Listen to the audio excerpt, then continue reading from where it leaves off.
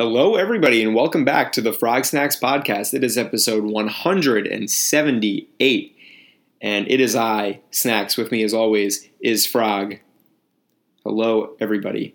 What's up? We are coming to you live from sunny Florida, USA, or at least I am. So if the ambient environment sounds different, it's because I'm out of town. So, but today we have a discussion that I think everybody has probably been having internally for a very long time, and kind of feeds into I want to say feeds into a lot of discussions that have to do with like general like existential issues with gaming in general, like gaming as an adult, gaming on the go, gaming with all this other stuff, right? All these other factors kind of play into, this discussion, and this discussion is game length, right? Mm-hmm. So game length is important because our perception of it, it's highly individualized, right? But it's also this constantly shifting, this constantly overarching discussion about games, because you are trying to remain competitive, reasonable, and then also try and adequately pay homage, and you don't want to dumb down a product and now we have other concerns about working conditions for the people who make the games. So I think game length, it really is at the crux of a lot of current issues in gaming, from developer side, from consumer side, everybody. So I guess this is going to be like a pretty freewheeling discussion, but there was something that was sort of the catalyst for this discussion, and I can't quite remember what it was. Do you?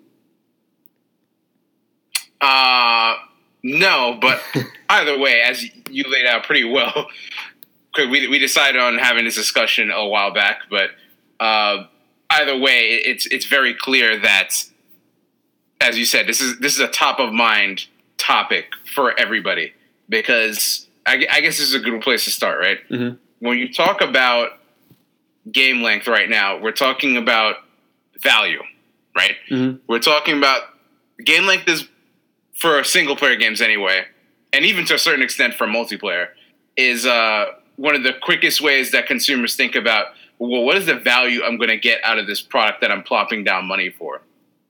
So that's where it becomes a really, really tricky topic, and I think one that makes it worth exploring some, right? Mm-hmm. So, for example, let's think about like when we were growing up, right?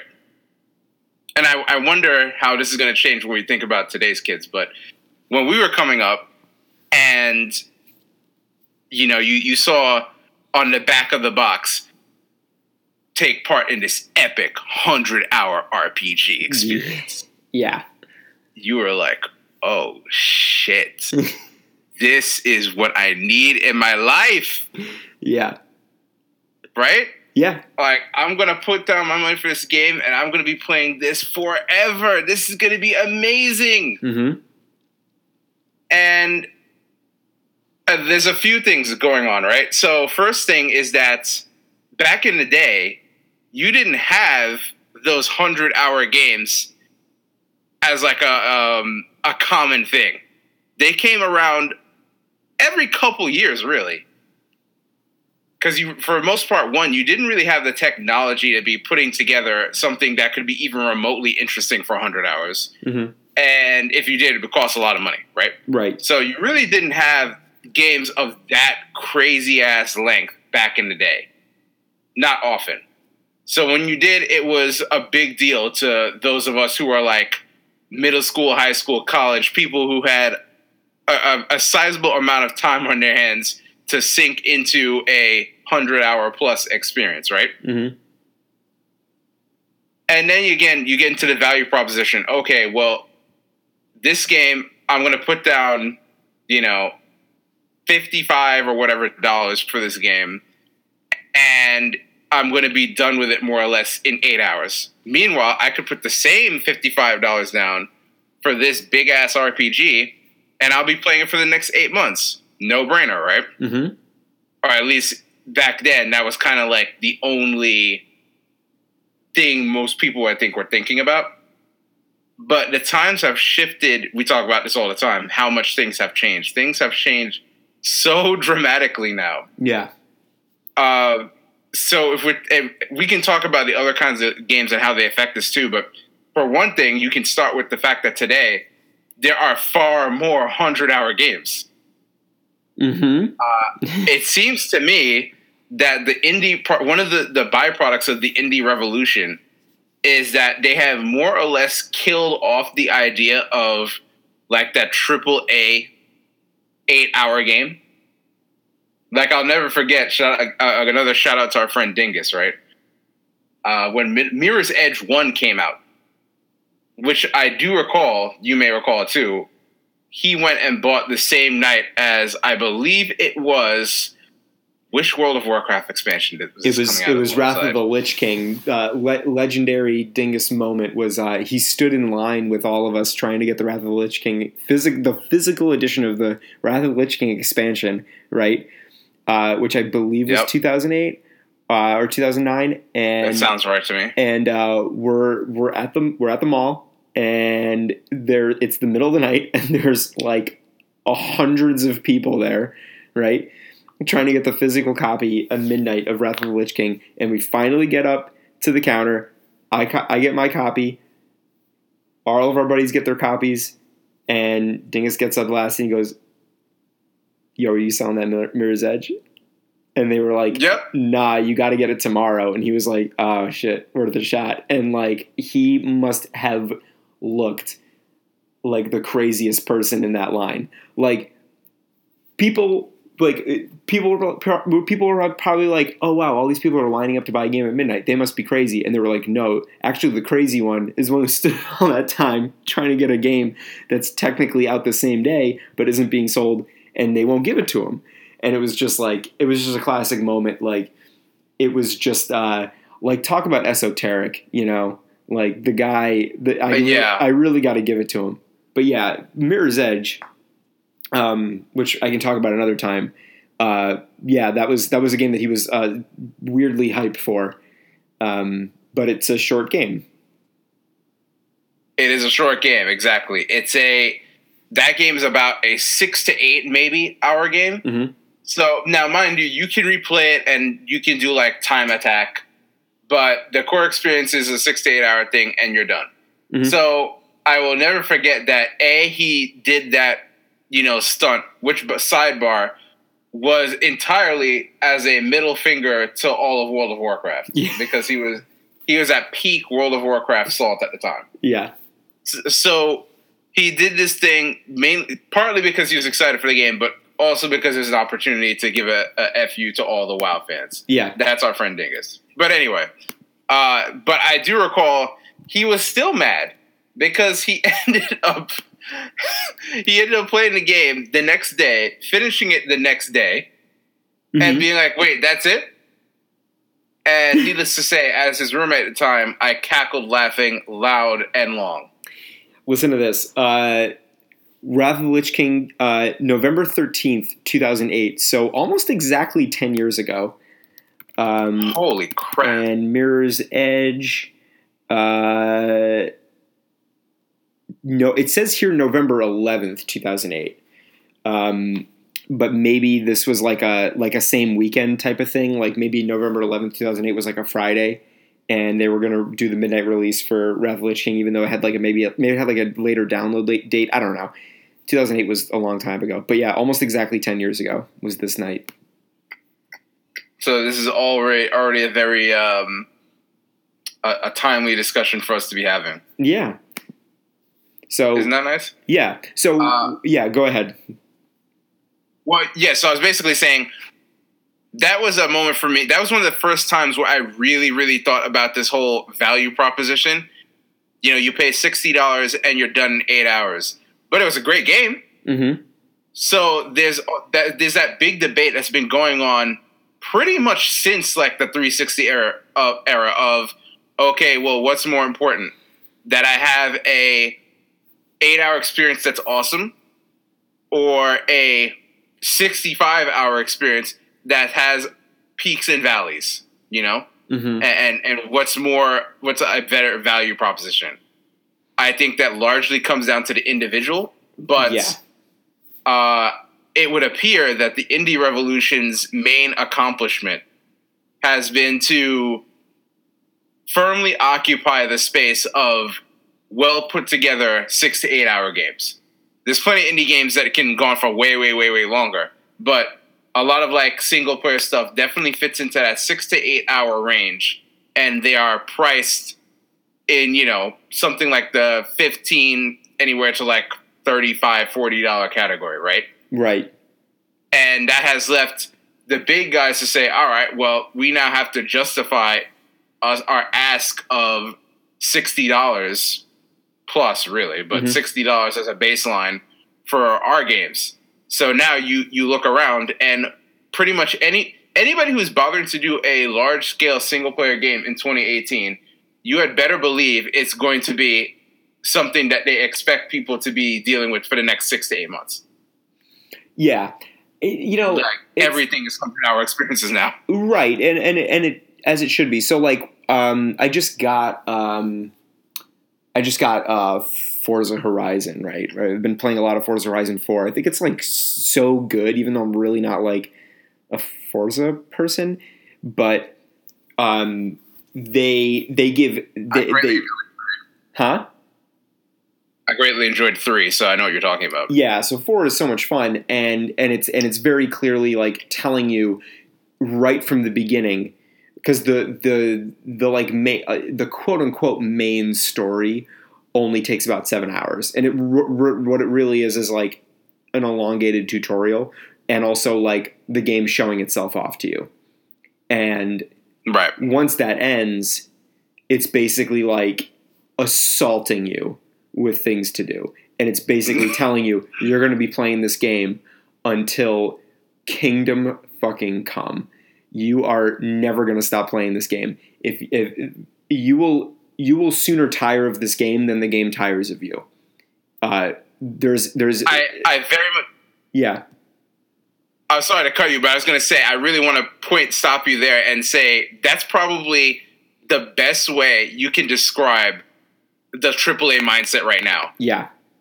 They want you to tire the game before the game is done with you. Yeah. Sorry, so continue. I just wanted to call that out. No, that's pretty much what's going on, and you see this a lot. You know, like there are smarter ways to do this than others, and I think the AAA developers are pretty much on the same page. It's like, okay, we'll do it this way. And there's one way to do it. You know, there's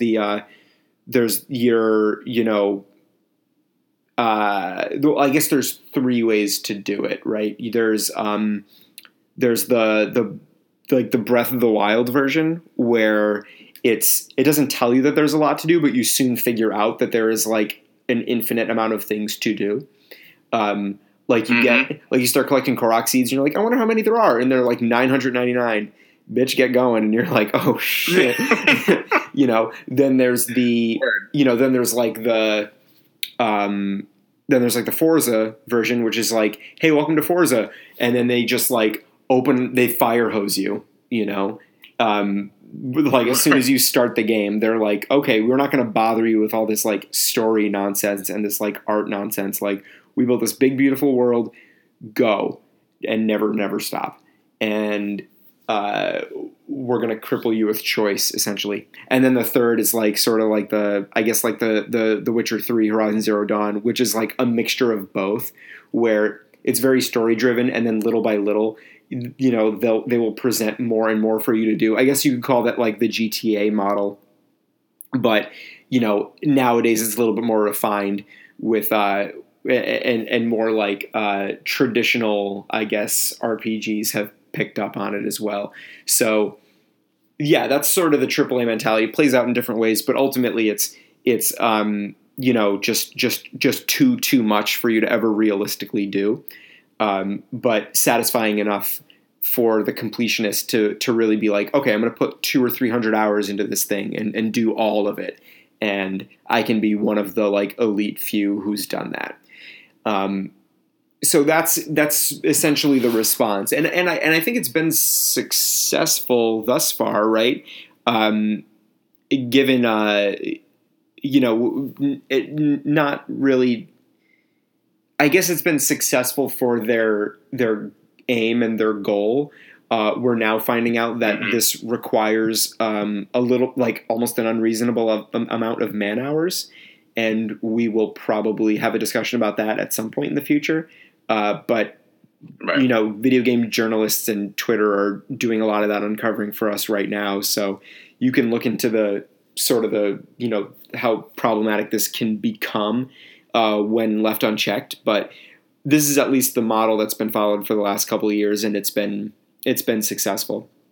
And then this is for a game that you want to have a justified $6 price tag for, right?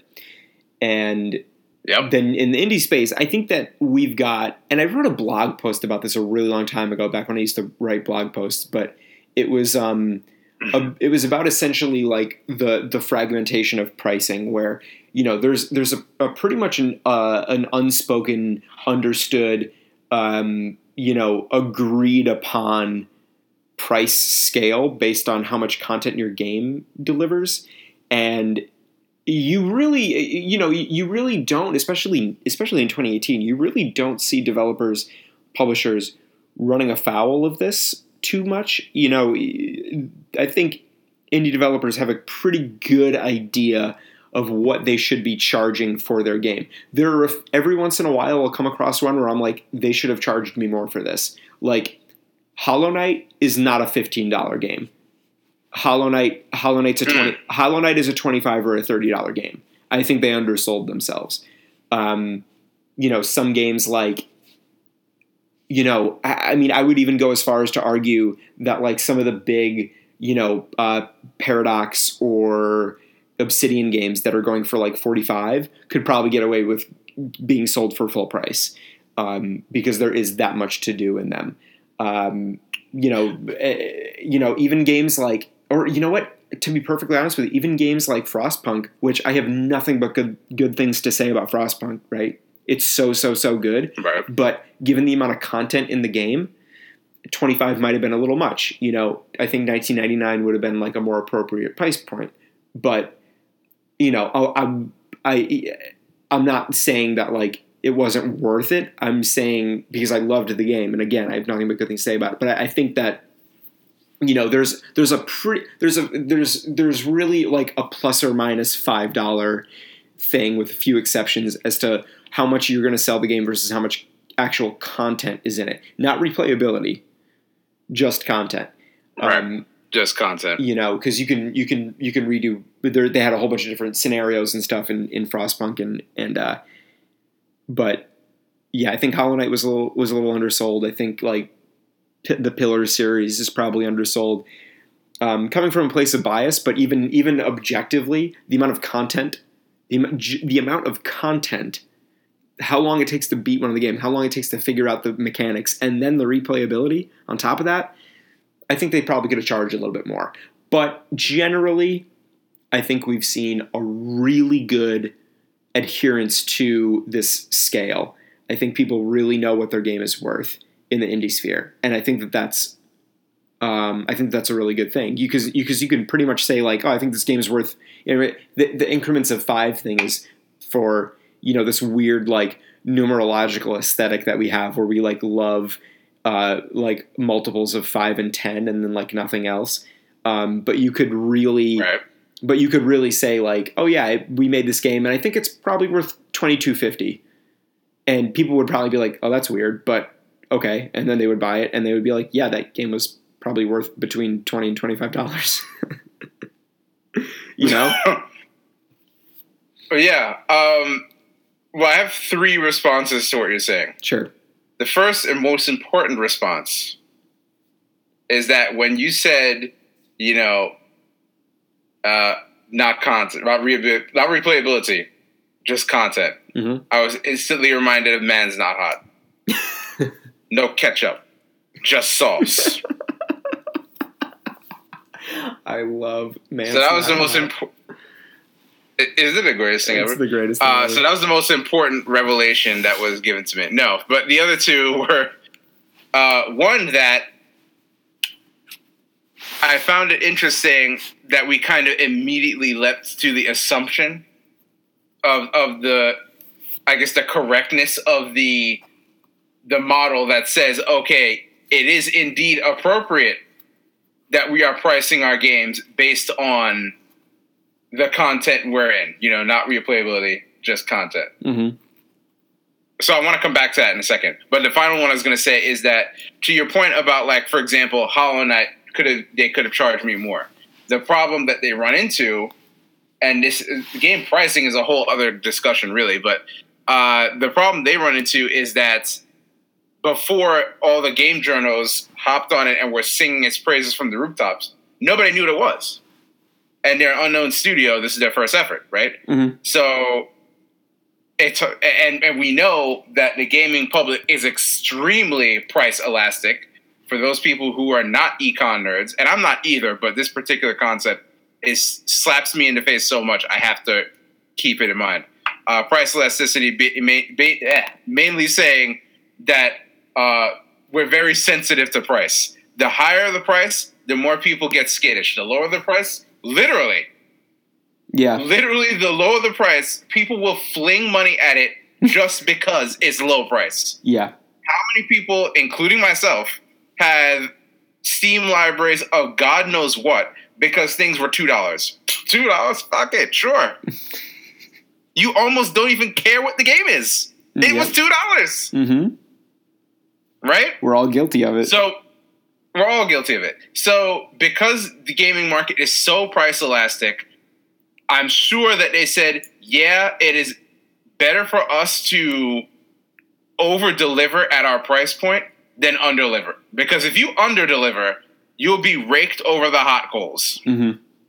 Especially on, like, Steam reviews. And especially being an unknown developer and an unknown entity, you're not going to have the leeway of any of the big guys or any of the at least more experienced indie devs, right? Mm-hmm. So if they do a follow-up to Hollow Knight, I would imagine it's going to come out at a higher price point. Because now, the Hollow Knight guys did something? Okay, Yeah. So that's also part of, it's kind of like this weird intersection of where the whole game length discussion meets, well, how are we going to price this thing? But I want to come back to the whole idea of, I just kind of want to talk about it a little bit.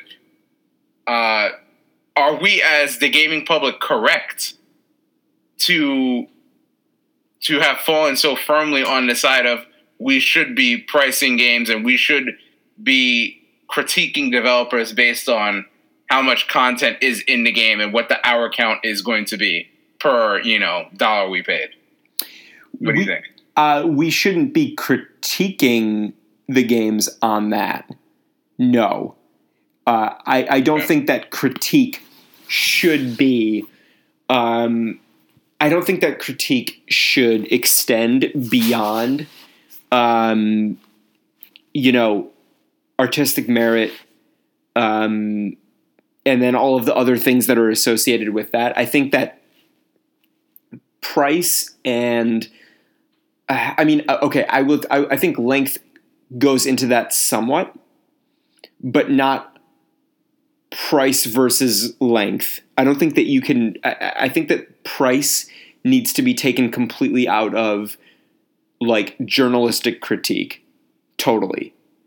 I think that ultimately price is too... it's too personal, right? Like, you can say, the game was, the game was like, it left a little bit to be desired in this regard. It was, a little too short. It didn't have this or that, especially when you consider that it cost $40, right? I think that immediately invalidates it almost. Like, people like you or me are going to make that assessment for themselves because, I don't think that it's fair for any, especially if you're actually a journalist and you're a reviewer and you're saying, given the price point, it should have this or this, because the price might not matter to some people. You can, and you shouldn't say, well, it wasn't that good, but it was $2, because $2 still might be not an acceptable amount of money to spend for a game that you're not going to do to some, to some people. It's that's for the player to decide. They say you should say in your review, this is what, if you're looking for this, you're going to get this. If you're looking for this, this might not be the game for you.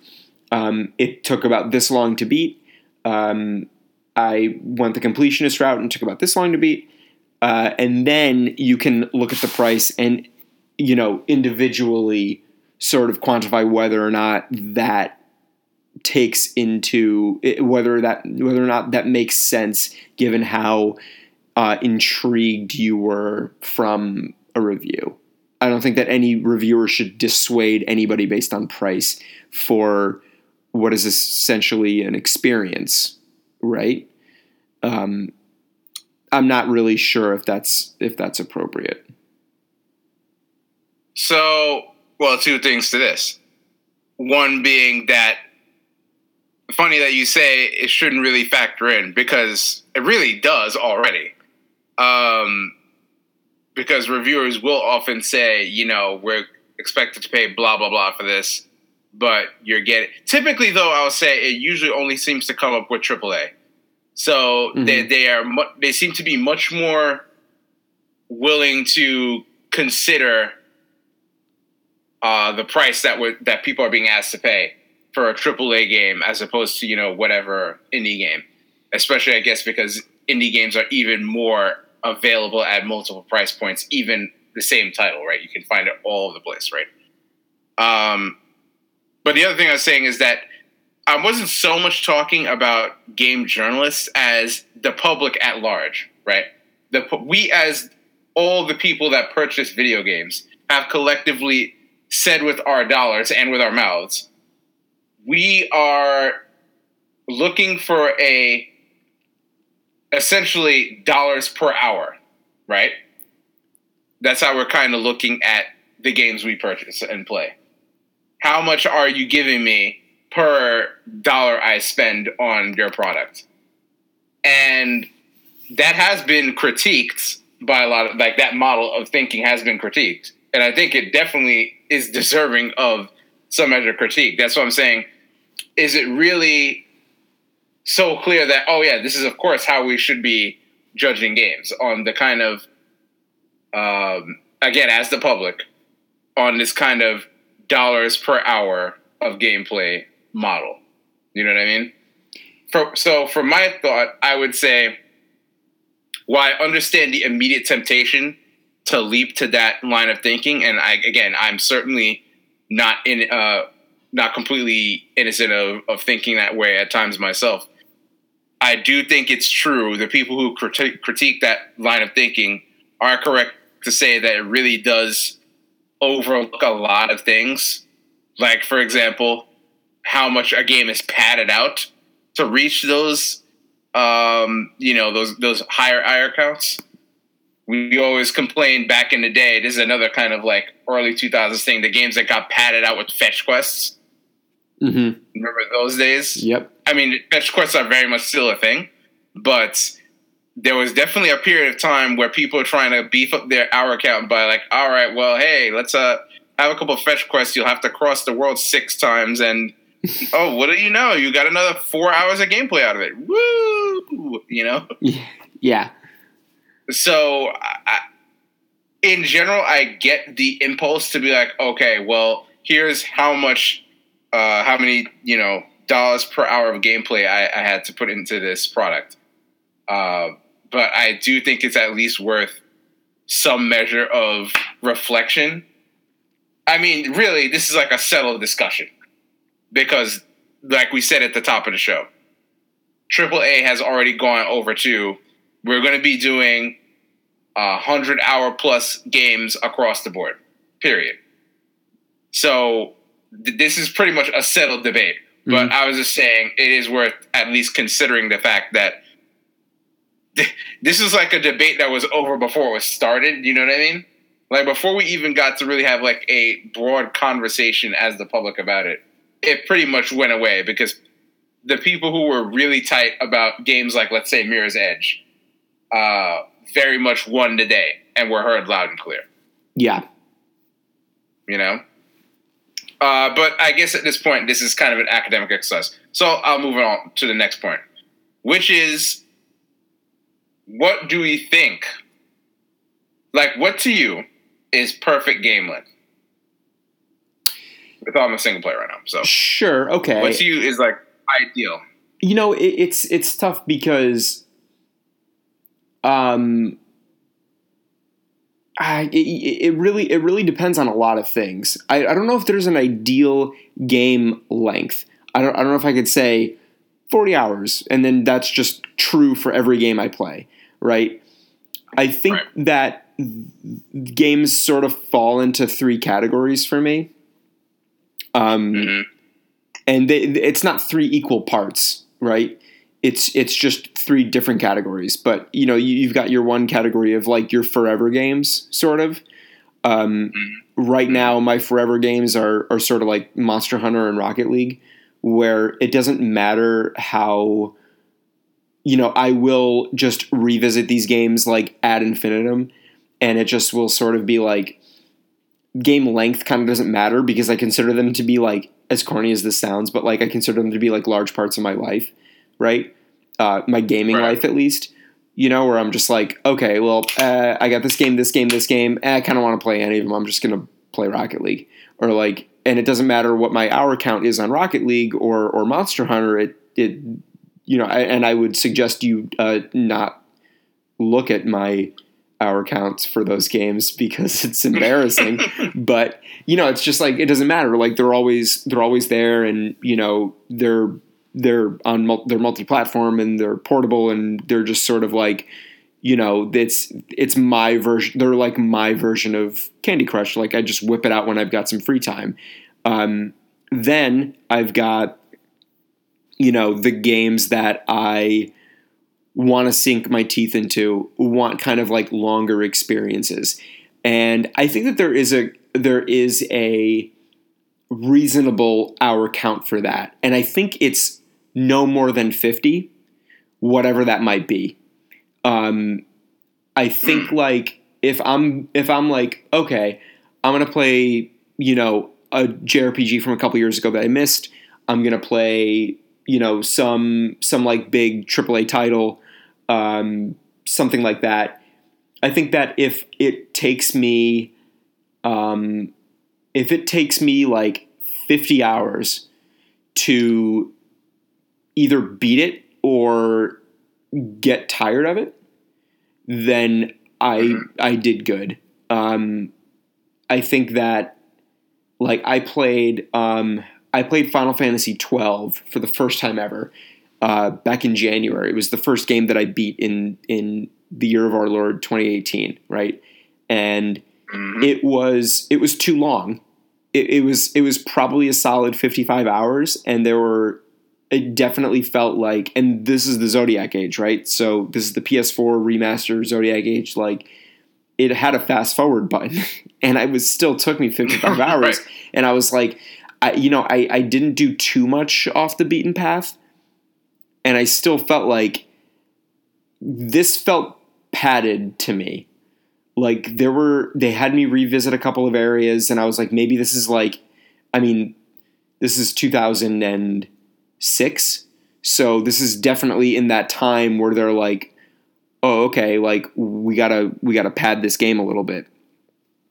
And they had me revisit some areas, and, you know, it was just kind of like, it felt cumbersome at times.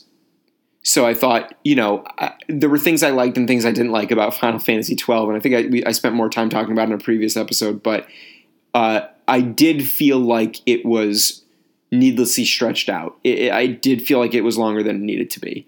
I think Horizon Zero Dawn was probably like 45 to 50 hours, and I loved every minute of it. It felt like it felt like the pace of the story was really good.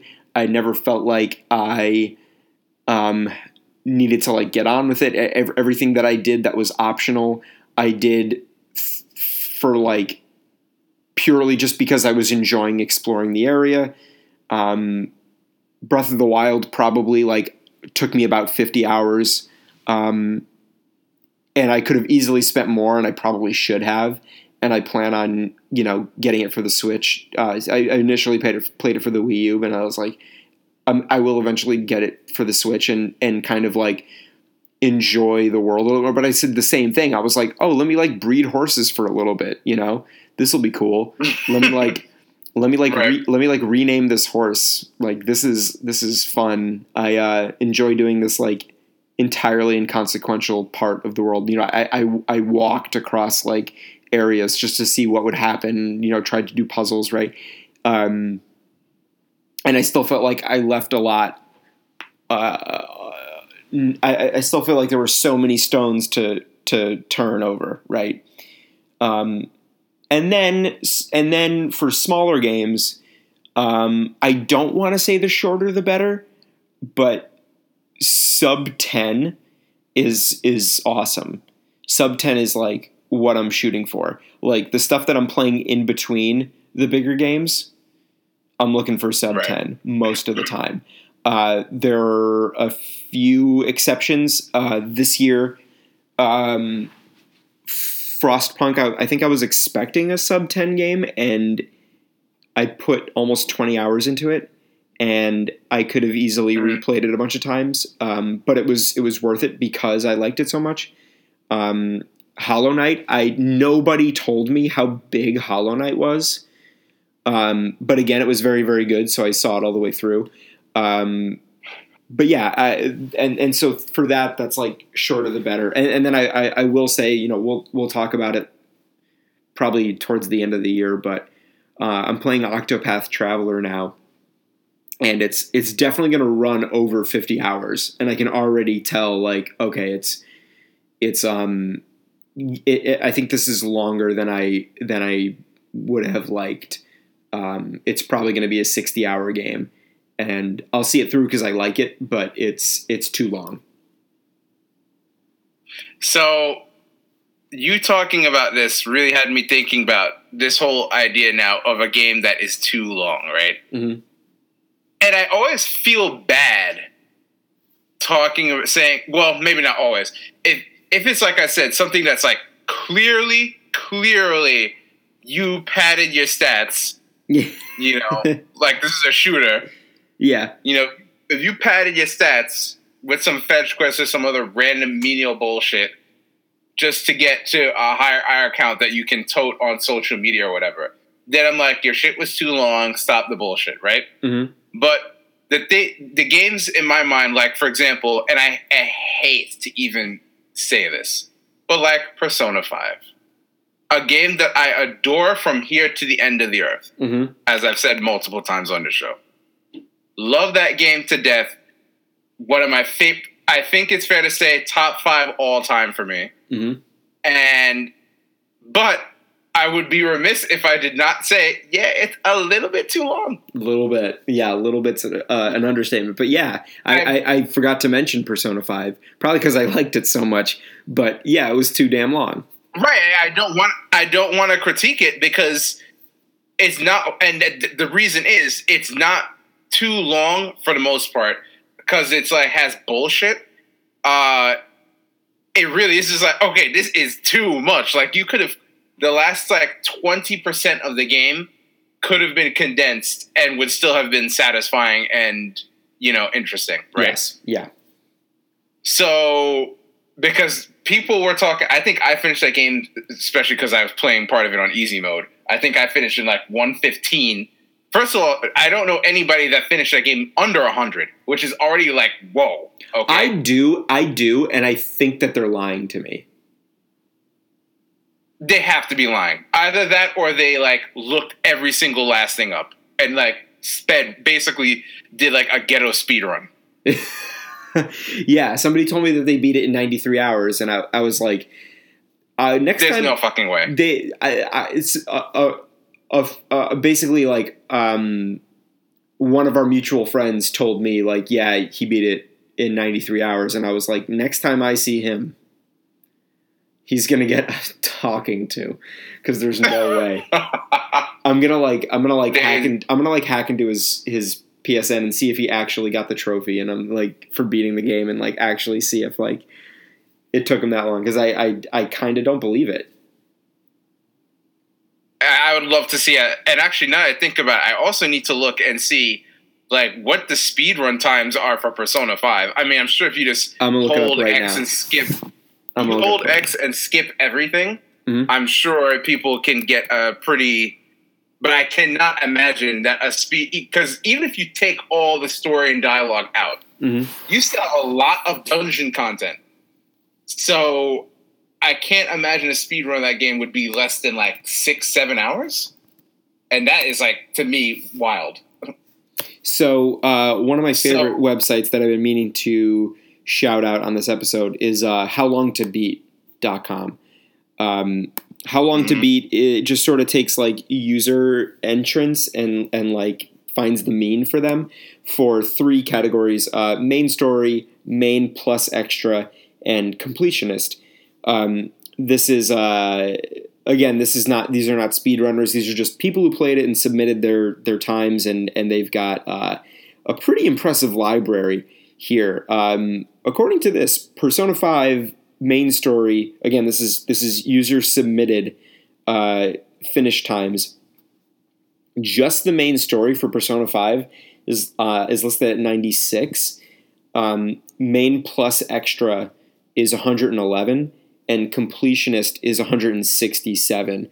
And then the speedrun record for Persona 5 is, drumroll please,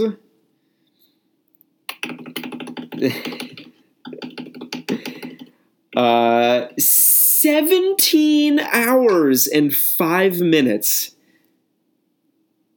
That's, for a speedrun, is hella long, but that makes sense given the length of that game.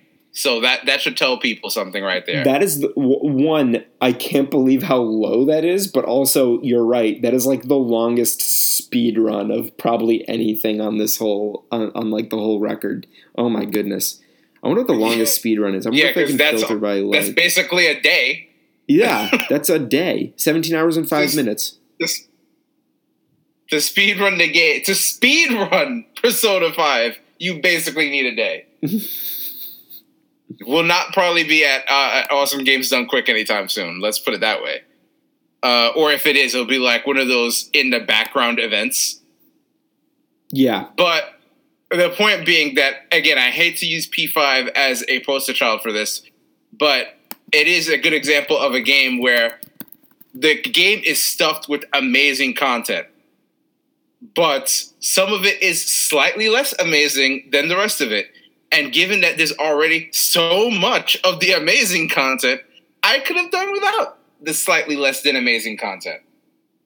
Which is and that speaks to where we are right now in this crazy time period where we can split hairs that finely. Do you know what I mean? Mm-hmm. And that really is why I talk about how what you said is so great. Where you said the objective now from development seems to be for the player to tire of the game before they actually have exhausted all of the content. Yeah, this is fun. I guess the longest speedrun, and I almost don't believe this, but I guess the longest speedrun that's like recorded is a 100% speedrun of Baten Kaitos, and it's 341 hours. That's the current record, but I feel like that's either wrong or somebody could beat that easily. I'm not sure. First of all, Baten Kaitos, I do not recall being that long a game. I mean, I haven't finished it because I guess... Side story, folks. So I had Young Frog as a up-and-coming gamer, only had his GameCube because he, was young and. Hello, ladies and gents. It's EasyScape, and welcome to the top. Oh shit! Sorry, I clicked on the video of the Baten Kaitos thing, and it was yeah. So yeah, continue your story. Well, say that's your side thing. I was like, who the hell is that? Anyway, so as a young up and coming gamer, I was playing Baten Kaitos, which I was excited for because it was super pretty, and the GameCube did not have many RPGs, as was par for the course in Nintendo gaming at the time. I got a pretty good ways through this game, getting up to Disc 2. And then I promptly got bodied. Because Disc 2, if I recall, opens with a boss battle. And it was then that I learned that the deck of cards that I had, because this is, of course, one of those notorious card games, the deck of cards I had were trash. And so I was completely unable to progress. And as far as I knew, I could not go back. So I had to stop playing the game. The end. So... yeah, I don't know what the deal is because I'm looking at how long to beat. Let's see what how long to beat says. Baten, it's BAT, right? Yeah, how long? Yeah, BATEN. BATEN. Yeah, that's definitely wrong because it says here that the main story takes 54.5 hours and completionist is 133. So I don't know where that figure came from, but yeah. Baten Kaitos is actually kind of cool. I liked Baten Kaitos. Yeah, it was a fun little romp, even with its outrageously horrible voice acting. It was a fun time, and it was legitimately very pretty. It was one of the last of those pre-rendered background games, and because it was GameCube era, they were able to do really, really pretty pre-rendered backgrounds. So the game looks stunning. But anyway, to answer my own question about what do I think is ideal game length, I don't think I'm far off of you, because I would also say I tend more to divide it by genre. Okay. So for an RPG, whether it's Western or Japanese, I would say ideal is, as you said, probably in the neighborhood of 50. For something like, but then it gets a little harder, right? Because then I think about things like platformers. Platformers tend to be in the 20-hour range. But I like platformers, so I'd like to actually see more of that. So I would like to see a platform game that was closer to 50 hours, right? Mm-hmm. But you almost never see that, which I don't quite understand why.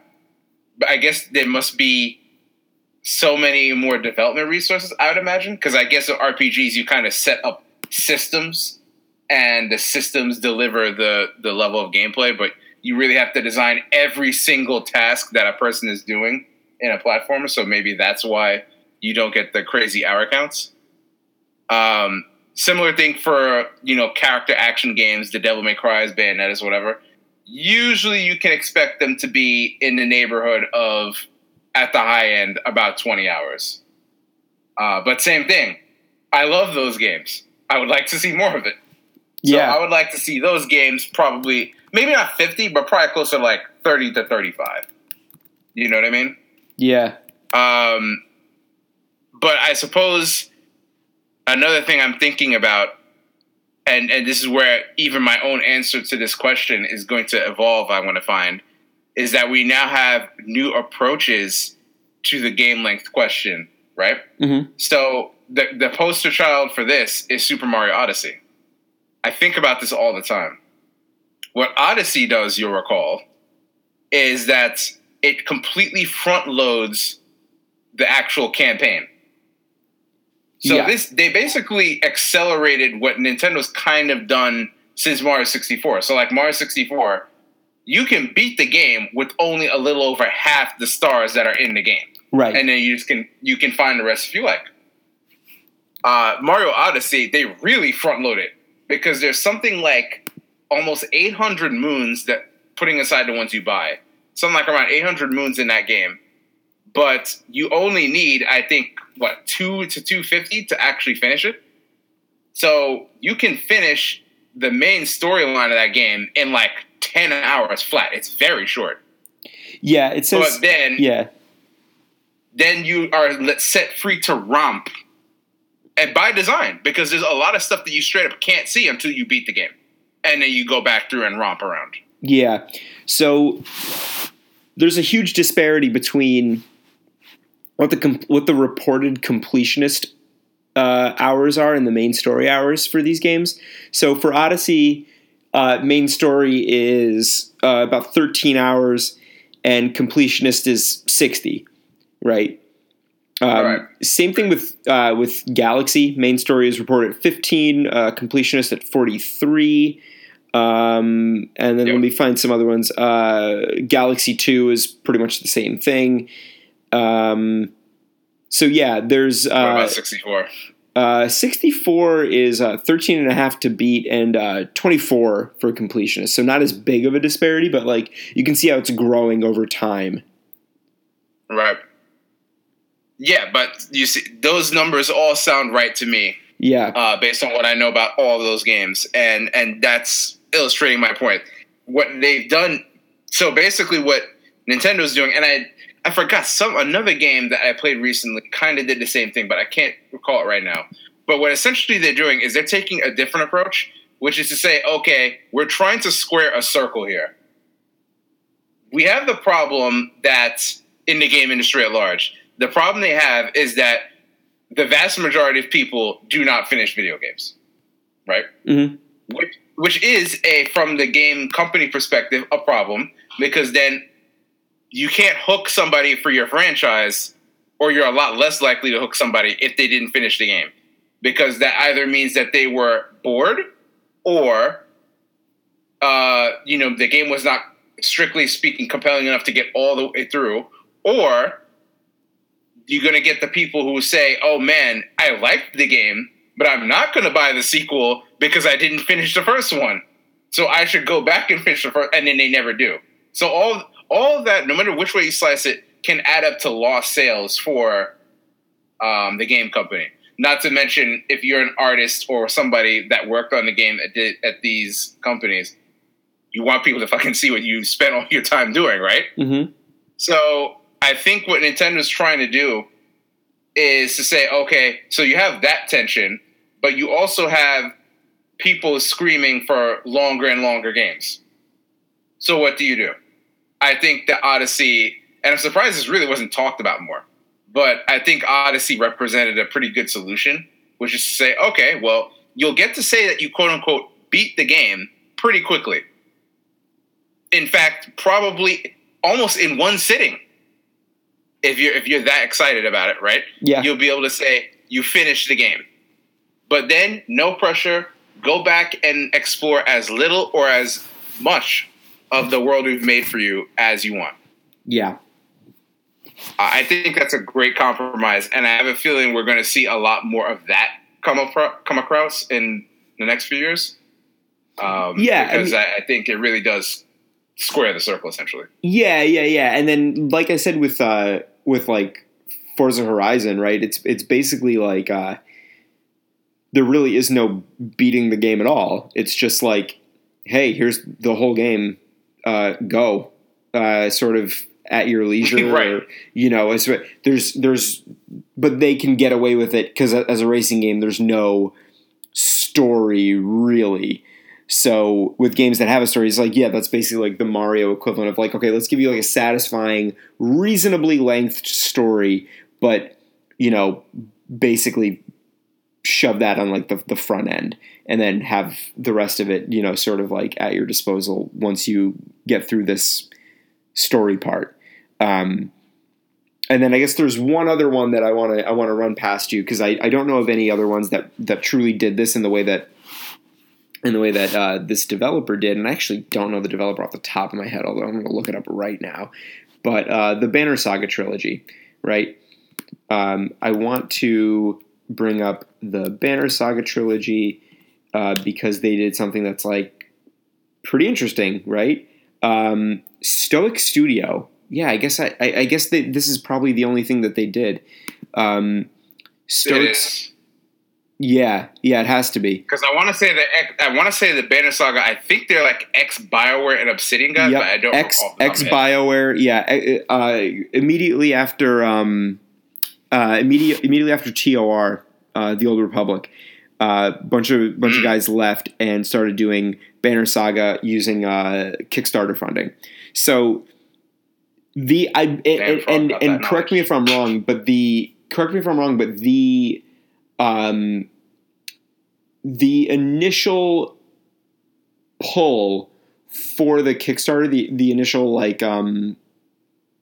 guess like point of it was that it was going to be a trilogy.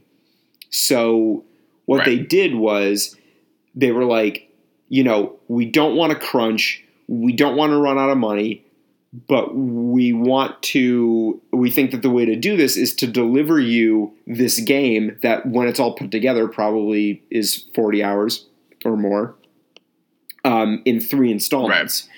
So what you can do is pay $20 for the first part of the installment, and if you like it, you can buy the second one. And that way, you're not spending a lot of money.